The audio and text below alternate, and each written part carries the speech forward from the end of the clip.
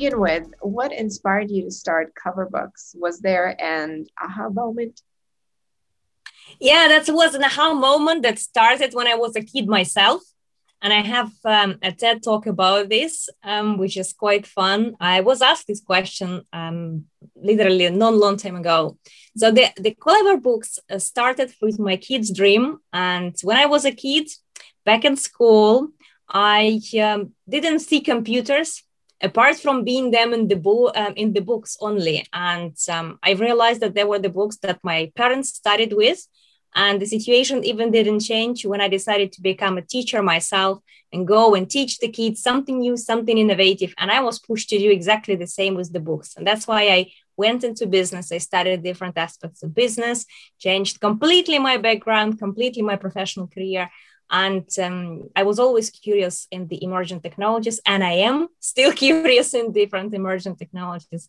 And this passion to something new, something creative, and the technology that can actually boost innovation and spark creativity in the kids' minds when they see this. This is all of this, plus the background, created the Clever Books. So you had mentioned something about sort of taking the plunge and sort of going into a very different career. So for anyone who's listening and who is considering making the jump to, something that's a passion project or a business idea that they have, what advice would you have for them? My advice is to be a curious person. And I will tell you why. You see, we can obviously, it's a whole completely different discussion because the topic of being a polymath today or a T-shaped person is something extremely important. Everybody is right now so scared about machine learning and artificial intelligence that we're going to be replaced and how I can change my career and how I can be, a different person and do something maybe out of my passion. But I can tell you one thing, being curious and learning a little bit here, a little bit there, exploring different areas. Of course, you can keep on being specialist in one area, but at least developing curiosity by reading books and being a lifetime learner, doing different courses.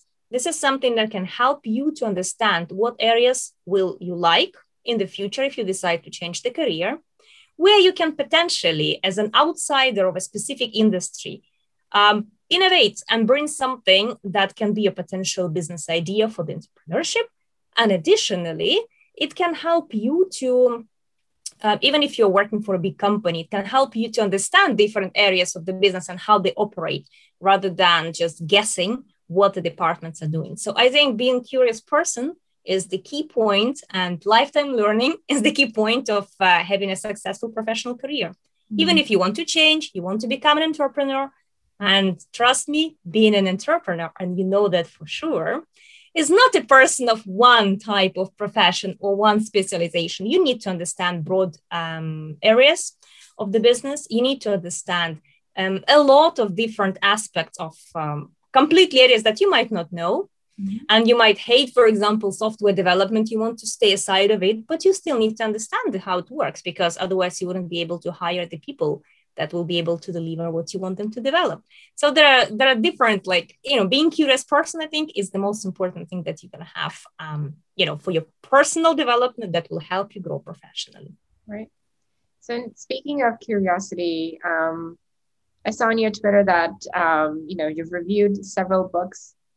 So what's a book that you're currently reading, and do you have any favorite books that you would highly, highly recommend to anyone?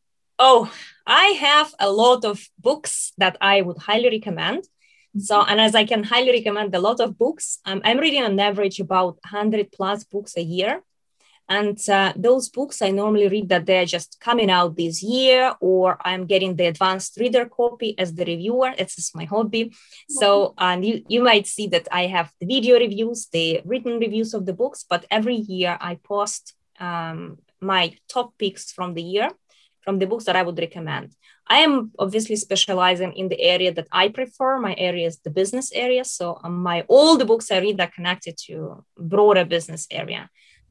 But that's the books that I would absolutely recommend reading, and that impressed me. And I strongly believe that people will like it. And the book that I have finished recently reading, like literally on the last weekend, is one of the books is Imagination Machine that like totally impressed me. That's the book from Harvard Business Review Press. Like really recommend everybody going and reading it, regardless if you have a team, if you are just a single standalone person, you want to develop yourself. And this book will create the whole process of learning experience about where imagination is coming from, then how you adapt it to business, what you can do to spark this creativity and imagination among other people and spread the idea, make sure that it's going to be working for your business, and also learn a lot of interesting things about the artificial intelligence. Mm-hmm. So speaking because of, it is also creative and innovative, apparently, and we are not that far from the big breakthrough. So speaking of, sparking imaginations, if we see VR as somewhat of an extension of AR, but something that's a bit more immersive, what are your thoughts about VR in education?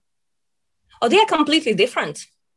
And I have learned about the augmented and virtual reality, which one is good, which one is not suitable for specific groups of people. And I can tell you, like, those technologies, I strongly believe in them. And talking about the augmented reality right now is like a big breakthrough in the education, because at least people have heard of it. But if you would be talking back in 2015, 16 to people like augmented reality, they would be saying, augmented what? What do you do with this? And it's like, oh my God, you are delivering the lecture again and again.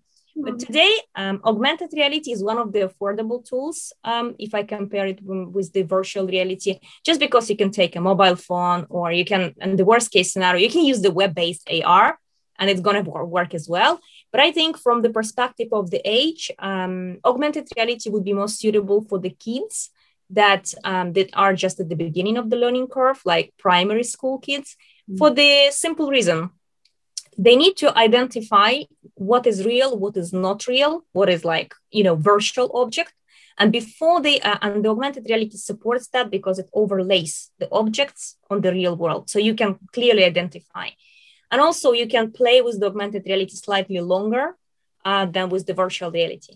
But virtual reality is a different fun. And I think it's a fantastic tool for secondary students, for secondary school students, for the university and college students, and specifically for the professional education.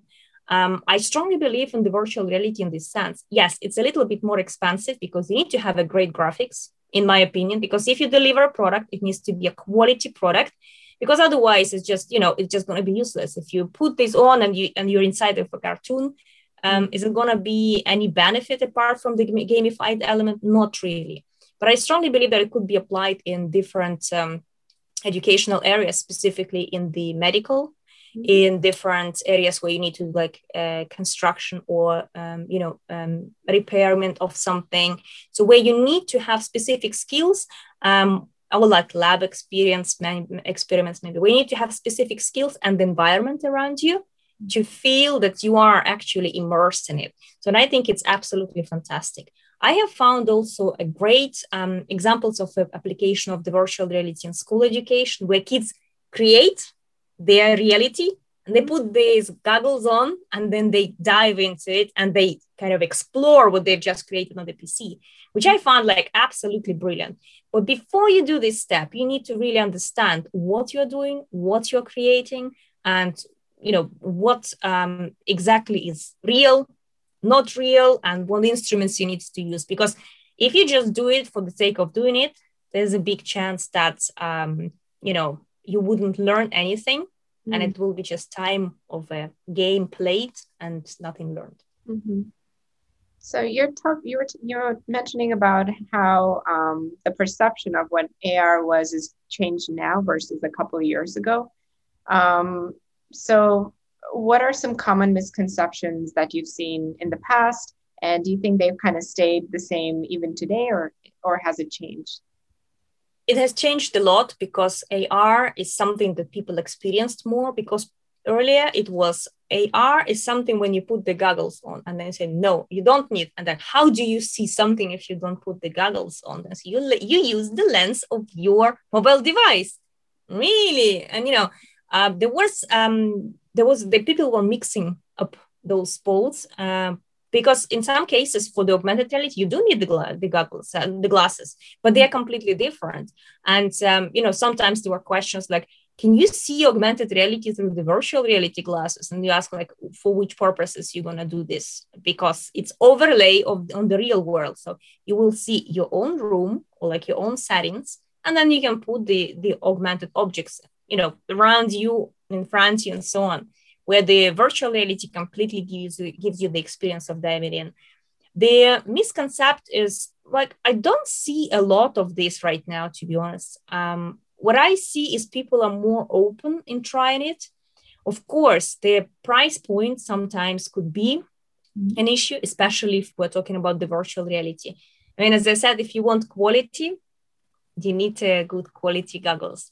Augmented reality, yes, if you want quality, you'd better have a good mobile device, or you'd better have a good, glasses to use the augmented reality.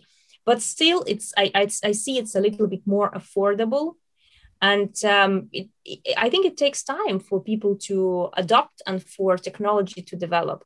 And, I'm old enough to remember that the phone that we had, that was connected to the wall, and there were no mobile phones. And it was, it's just the phone that everybody had, and everybody had the same number. And when I was telling my daughter that there was a phone that you can't take it with you, and she's like, how you can't take your phone with you? So, well, easy. And then all the family members have one number. So one number. And if somebody calls you and it's personal, I said, well, then they better ask your father or mother or whoever picks up the phone to let you know that somebody is calling you. And it's, and you need to be at home, because otherwise you can't take the call. And that's, those moments when I remember, and like when you're meeting somebody, you're just telling you meet at this point of time, at that place. And the person comes or doesn't come. And then you have this feeling, okay, it looks like the meeting is canceled. You don't WhatsApp like right now. You come and you start texting like, where are you? And stuff like that. And also like and one of the events I was telling people, like, if you're old enough like me, just think of the phrases that I'm going to say. And they were, and then put yourself about, 40 years ago. 30, 40 years ago. And you say like, when I was driving, I was listening to the book. There were no audio books 30, 40 years ago. Or like, I called you from the forest from my phone.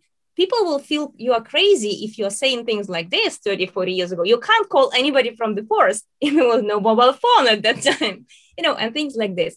So and that's, we are at better stage with the augmented and virtual reality right now. And I can say like those tools are incremental for faster learning experiences, because the information that kids and all of us need to consume now is just massive. It's just tremendous. And to have this information and remember it, we need to have technologies that have this combination of visual, audio, and kinetic. And the reason for that is this point of, and it's a little bit of the pedagogy, it's the affective learning. Affective learning is the learning connected with the emotion. If you have some connotation and connection with the information you receive and the emotion associated with it, you will keep and retain this knowledge for the long period of time. And the best example I will tell you, like, do you remember everything you learned at school?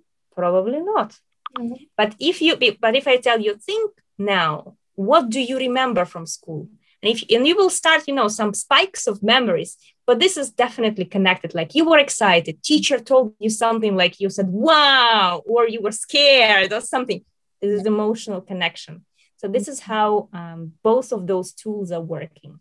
And I can tell you, like, augmented reality and virtual reality, they are tools, but how we use them is important in terms of how kids are learning using them.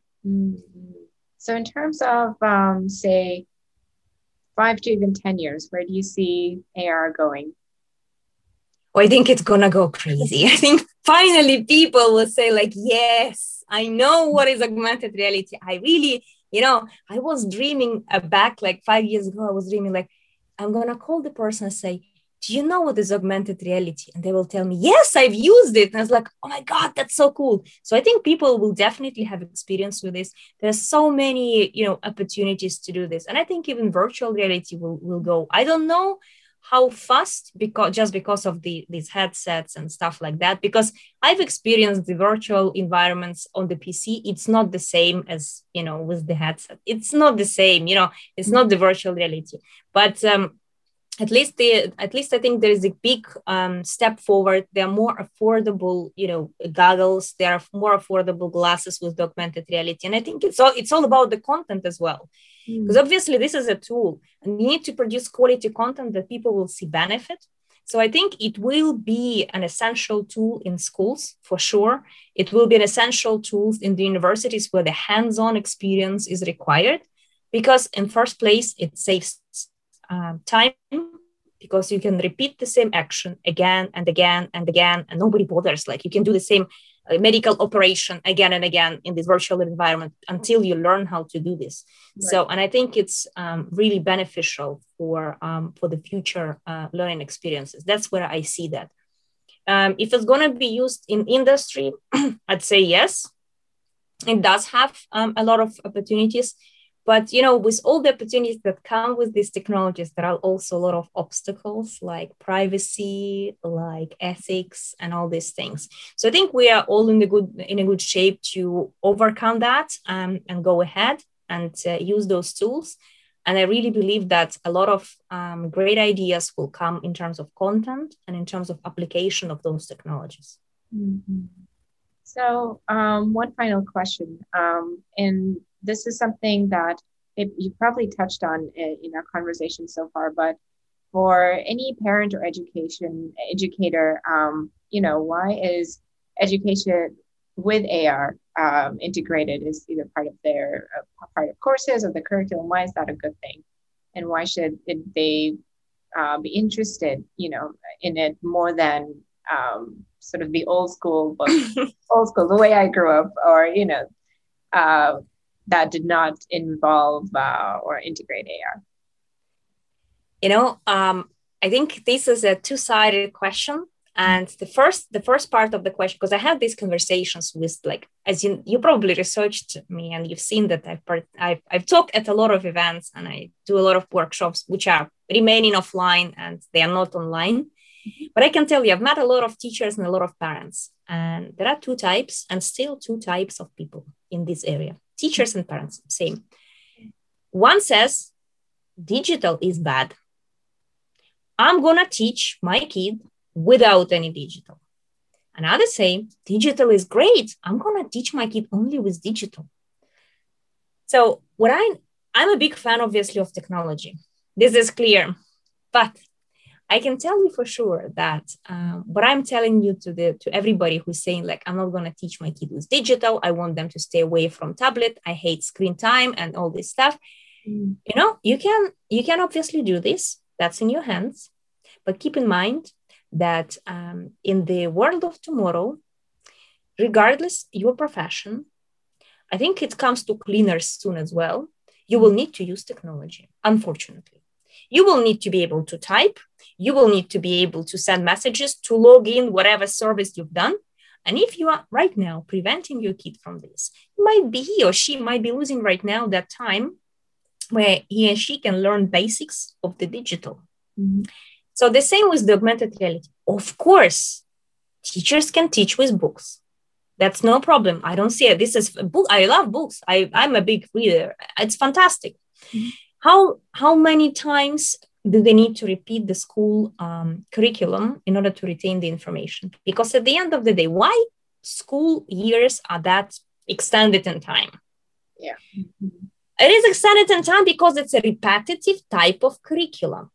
Regardless which country, is the same information being repeated over and over and over and over again, because the math program, it could be condensed and actually learned within 3, maximum 6 months, the whole school program. But just because we repeat it over and over again, and at the end of the day, I don't really know personally anybody who remembers what they've learned at school. Mm-hmm.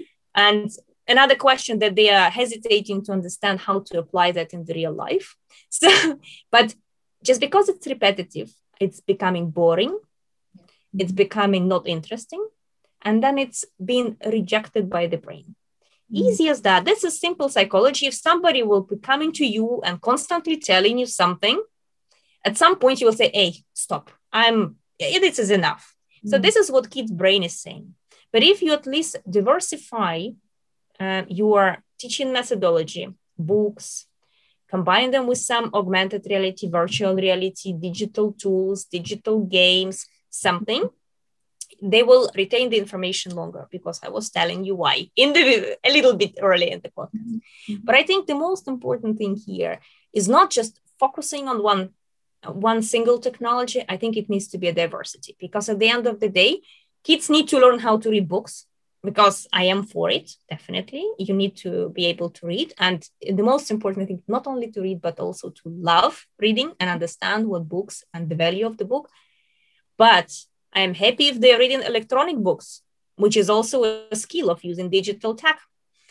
And by teaching with technology, by teaching with computers, by teaching with augmented and virtual reality, we are helping them to understand what exists out there in the technological world, which is, I think, extremely important for everybody. And it creates the basis and the ground of what they can create in the future, where they see the gap.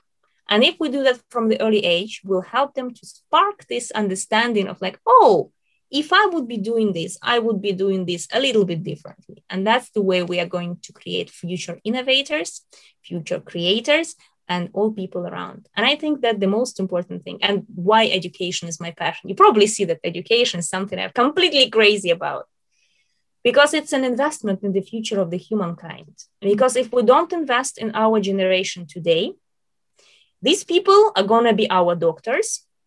These people are going to be ruling the countries. These people are going to be fighting, I don't know, climate change, whatever. These people will be creating innovative new gadgets and things. So if we are getting them stuck in something that we believe is a good idea, like let's focus on books only, then we're getting them stuck in the past. And then they need a lot of time to catch up with whatever is out there. Let's keep in mind, it's